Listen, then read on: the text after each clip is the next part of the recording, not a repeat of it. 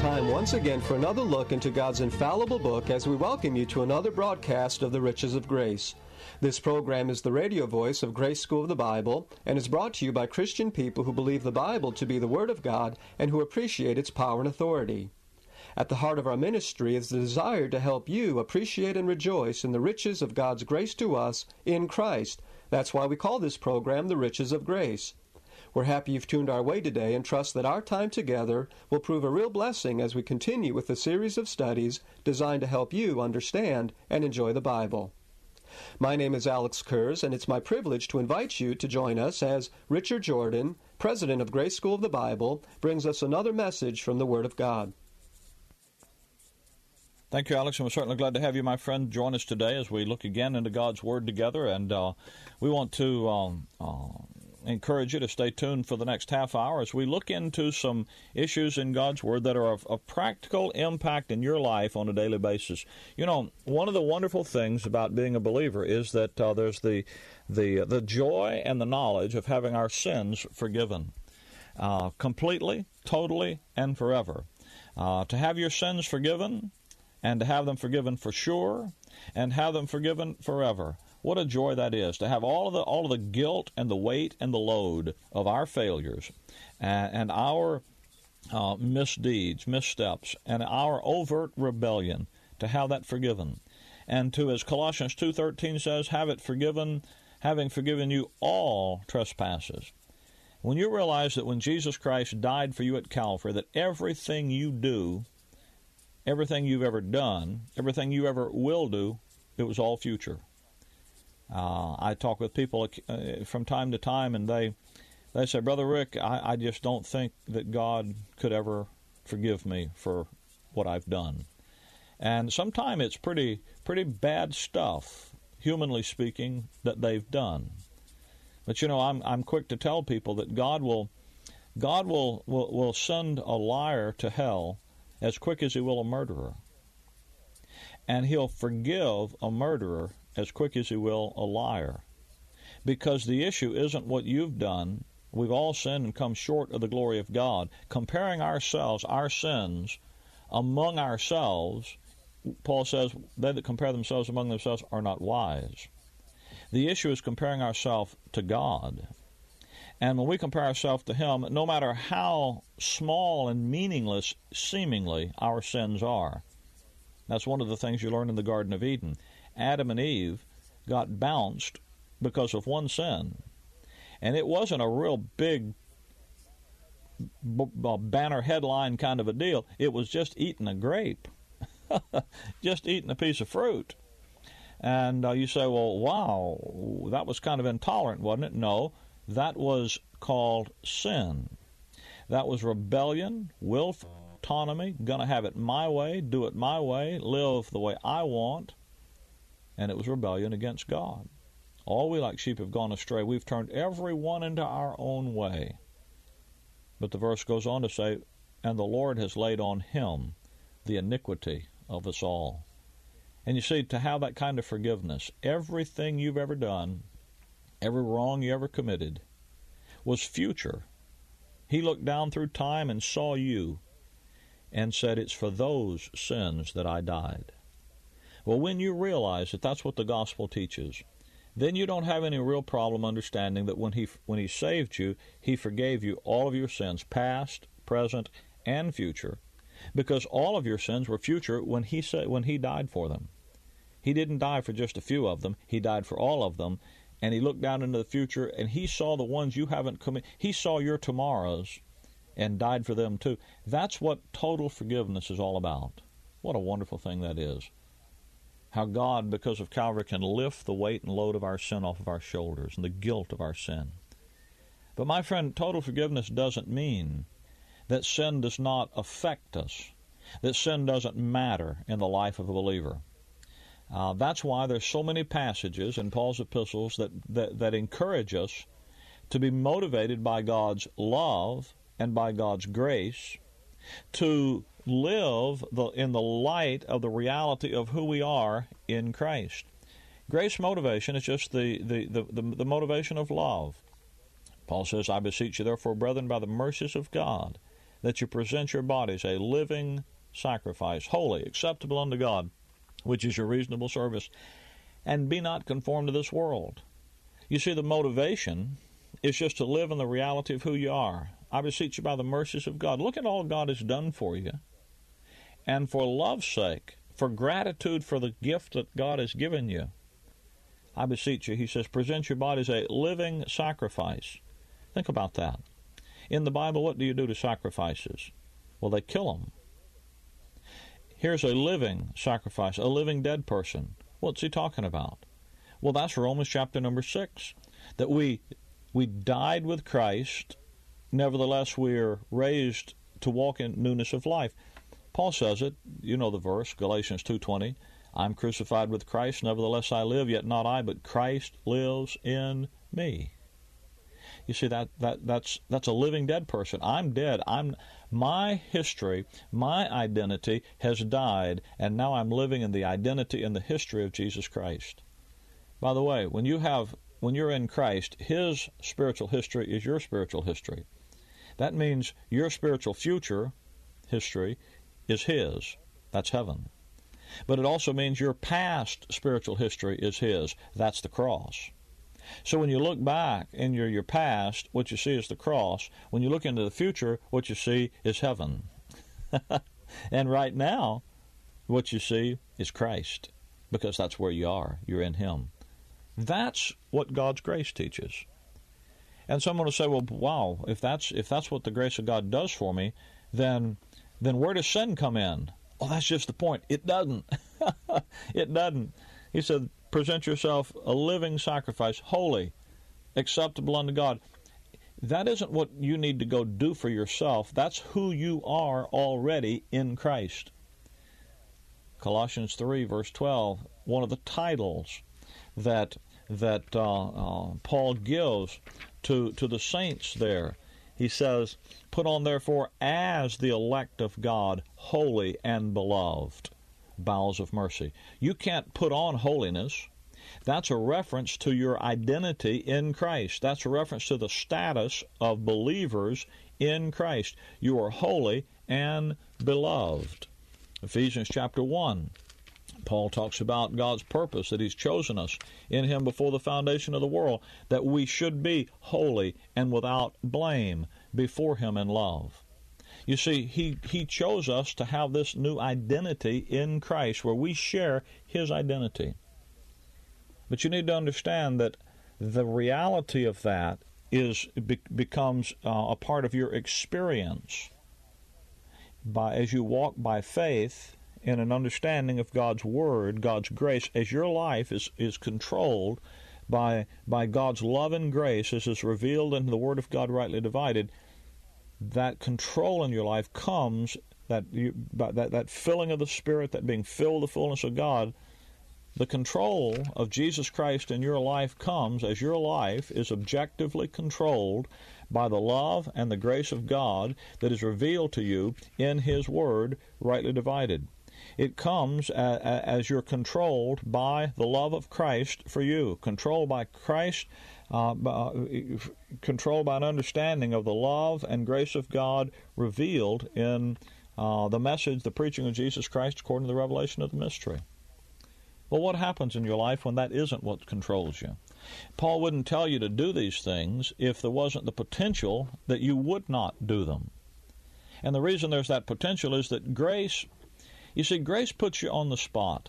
The law says, if you live up to this standard, I'll give you the blessing. Grace says, and it uses fear and guilt as the motivators. Fear that you won't get the blessing, fear that you'll get punishment, and guilt over failure. But grace does something different. Grace says, here, I'm going to give you as a free gift everything I have for you. I'm going to make you complete in Christ. I'm going to bless you with all spiritual blessings in heavenly places, and they are your present possession. They're yours. And the salvation package is put on the table, and everything God has in it is there for you. Now he says, get in there, find out what I gave you, and use it. Now we like to sing, oh, how I love Jesus. But you see what God's grace does is it puts us on the spot. and says, you don't have to do anything to get anything. I've given it all to you. Now, here's why I gave it to you. Because I'm doing this. Come on and go do it with me. And what grace demonstrates is that we, generally speaking, really don't love Him like we ought to. We're willing to love ourselves, our way, more than His way. So what happens when we do that, when we sin? Well, there are a number of things that take place and that sin does in your life that are reasons in Paul's epistles for you to be on alert about living and about having sin, having any contact, about making any provisions for the flesh, as Paul says in Romans. First of all, sin interferes with your own personal best adjustment. It interferes with your best personal adjustment, and eventually it makes you miserable, because that's what sin always does. That's what Paul's talking about in 1 Corinthians chapter 6, verse 12. All things are lawful unto me, Paul says, but all things are not expedient. All things are lawful. In other words, I can do these things, but I will not be brought under the power of any. When he says all things are lawful, he's talking about his liberty. But when he says all things are not expedient, I can do this, but it isn't going to be, if it's not going to be for my best long-term advantage, I'm not going to do it. I'm going to look at it and make an evaluation. Is this going to produce long-term advantage for me or not? And you know what sin does? Well, it doesn't produce long-term advantage. Jesus said, if you know these things, happy are you if you do them. If you want to have joy, the Bible says that Paul prays that God would fill you with joy and peace. How? In believing. Someone says, peace be with you. It doesn't come by a preacher or a priest pronouncing a benediction on you. Joy and peace come in believing. If you know these things, you find out what God says in His Word. Happy are you, filled with joy and peace are you, in believing, in doing what the Word of God says. Sin is going to damage your life. It's going to produce bondage.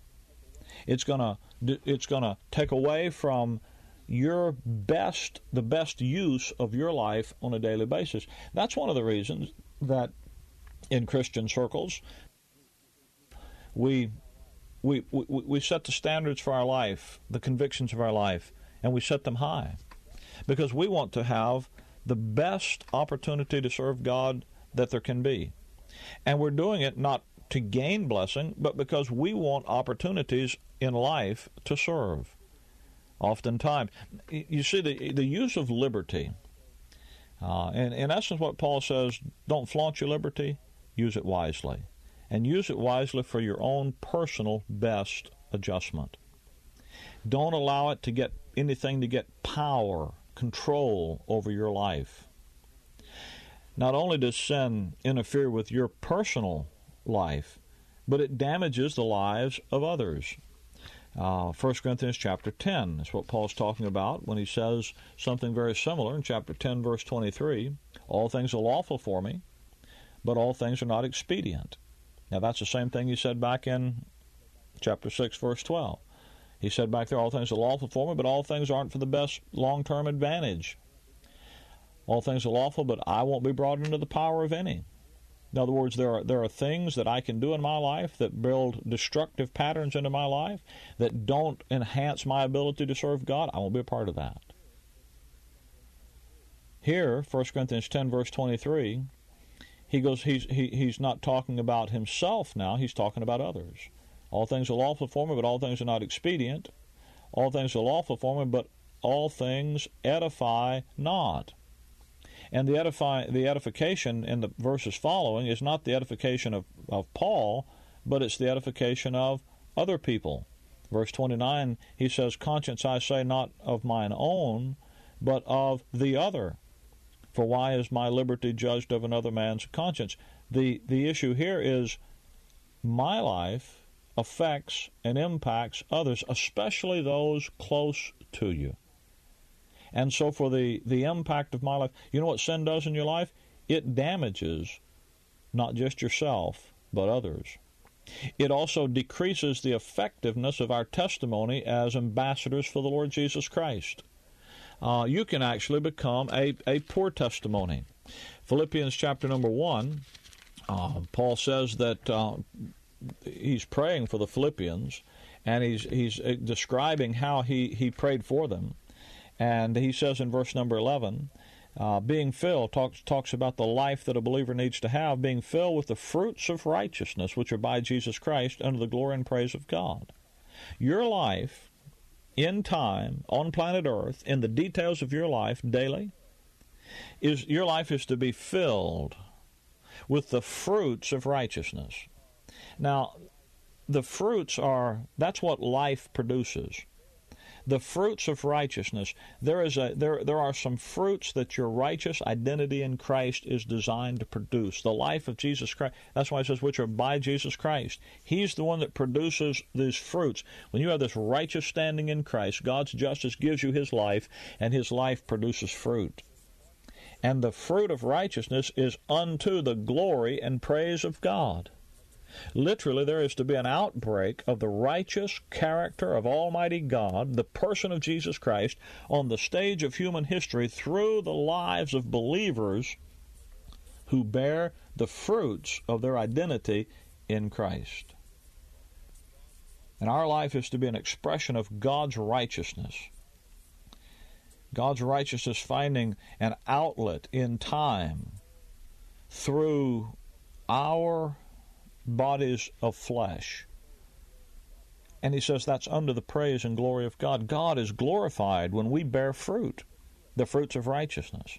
When people see a God-filled life, God's character lives in the eyes of those about us and is at stake in the eyes of men in the believer. Romans chapter 2, verse 24 has the other side of it, describing the condition that the nation Israel had come to. Romans 2:24, he says, for the name of God is blasphemed among the Gentiles through you. You see, people can look at your life and say, boy, that's some kind of a God that you have. If that's what a Christian is, no thank you, you know. And instead of being that sweet savor of attraction to people, we can be like a stinkweed. So sin decreases your effectiveness as a testimony for Christ. So if you're interested in being, and I see this all the time, people get saved, and boy, they just enjoy the liberty in Christ and are excited about it, and they go out and they just feel it, and they get out from under the religious bondage, the rules and the regulations to please God, and they see their liberty in Christ. And then they begin to try to share that with others, and people look at them and say, huh, who are you? I don't want to listen to... And they begin to realize that, well, you know, the way I live, maybe the way I dress, or the way I, you know, the cut of my jib, as they say, the places I go, the things that I do, those things affect others, and they decrease the effectiveness of my testimony. And so for the effect of the work of the ministry, I choose to do something or not to do something. Well, those are clear things that in time sin affects. And so believers have to be careful about making provisions, walking after the flesh and making provisions for the flesh. Paul says, put you on the Lord Jesus Christ. In your life, let it be the life of Christ that lives. By the way, sin also brings loss at the judgment seat of Christ. You go to 2 Corinthians chapter 5, there's a fascinating little verse there about the judgment seat of Christ. 2 Corinthians 5, verse number 9 and 10. Paul says, wherefore we labor that whether present or absent we may be accepted of him. For we must all appear before the judgment seat of Christ, that everyone may receive the things done in his body, according to that which he hath done, whether it be good or bad. Now, if it's bad, that's the sin side. That's the rejected side. And at the judgment seat of Christ, the believer is going to have the Lord Jesus Christ review his life. And if the other passage is in 1 Corinthians chapter 3, where every man's work should be tried. And some's going to burn up and some's going to abide. And the work in 1 Corinthians chapter 3, by the way, is not building church buildings, and it's not getting warm bodies in cold pews, and it's not giving money to the mission society, and it's not even going to the mission field or preaching in a pulpit. The work there is, Paul said, I laid the foundation of doctrine about who Christ is, the preaching of Jesus Christ according to the revelation of the mystery. Let every man take heed how he builds on the doctrine, on the foundation. The building in 1 Corinthians 3 is building sound doctrine into the life, into your life and the life of others. The issue and the building isn't God and, we mistake the church, building church. And we think what goes on, the programs that we run at the church building is the church and is serving God. And we missed it when we did that. The building isn't the church, it's the people of God. They're the church, not the building, but the people. God lives in his people. And the work of the ministry is building some doctrine in people. But you notice what 2 Corinthians 5:10 says. At the judgment seat of Christ, you're going to receive the things done in the body. It didn't say you're going to receive for the things done by your body. That isn't what it said. It didn't say you're going to receive a reward for the things you went and did. It says you're going to receive what you did in your body. That is, the edification that you've put into your inner man. The amount of edification and skill in functioning as a member of the church, the body of Christ. You see, the reference here is to edification that results in godliness. And the capacity that you've built in your inner man, your soul, well, you're going to drop your body at the rapture, and but your soul is going to be placed into a new glorified body, and that soul is what you're going to take to the judgment seat of Christ, and then he's going to read the meter of your inner man. And the things that you did right now in your body, the person that's inside of you, again, it's not what you did, what was done by your body, it's what's done in your inner man. You see, it's a fascinating thing. It's much different than what religion tells you. Go out here and perform a bunch of stuff, do a bunch of stuff, and then you're going to have a bunch of crowns in heaven when you get there. No, it's build up that godly edification. Because when you build that godly edification, you're building something in your inner man you're going to take all the way into eternity with you. And when you live in sin, you're not building up your inner man. You're not building up anything in you that's positive. You're not living in the reality of who you are. You're living like somebody you're not. You're living in reversion. I look at the clock, it's time to go. Let me offer you a free Bible study tape. We'll just stop right here in the middle of what we're saying. What to do when a believer sins. You need to understand how sin has been dealt with in your life, how you can deal with it, how it impacts your life, how you should respond to it. You need to understand how to stop sin in your life so it doesn't continue, how God has equipped you. Literally, God has stopped it. You need to understand the issues of forgiveness and victory. This is a tape with 2 messages that deal with these things, and they focus on the forgiveness that you have in Christ, the victory that God has given us in Christ, and the future correct behavior, that obedience, that the walk of faith has equipped you to enjoy. So let me give you this free Bible study tape. What to do when believers sin. To receive your free copy, simply call me here at our toll-free number, 888-535-2300. That's 888-535-2300. Or, of course, you can write me here at the Riches of Grace, Box 97, Bloomingdale, Illinois, 60108. That's the Riches of Grace, Box 97, Bloomingdale, Illinois, 60108. My friend, we also want you to know about Grace School of the Bible, because we have a rather uniquely designed 3-year Bible Institute program available on an extension basis. Our school is unique in several ways. First, we follow the Pauline design for the edification of the believer in our curriculum.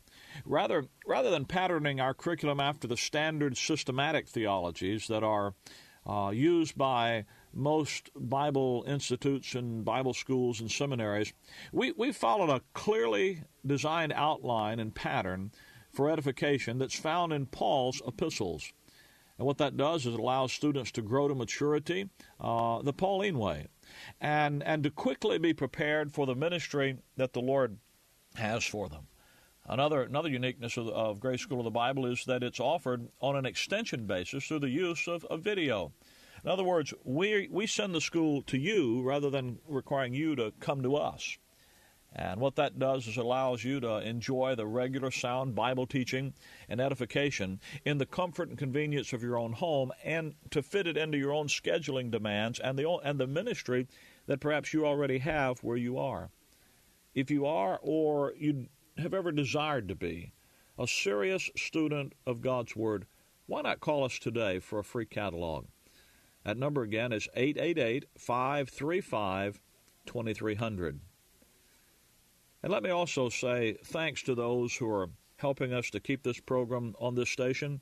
This is genuinely listener-supported radio, and I hope you're encouraged to know that there are folks in your area who love the Word of God rightly divided, and who rejoice in the message of grace and the joy of the grace life.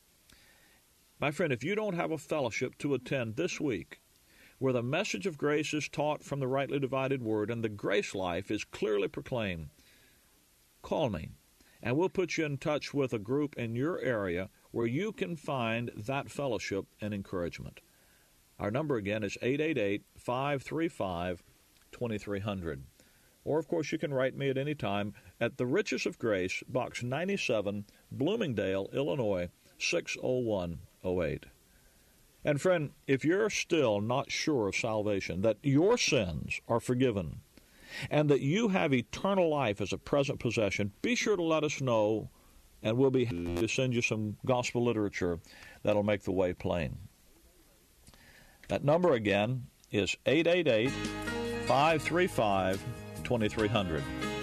Thanks for joining us today, and until we meet again this same time and place next week, Maranatha.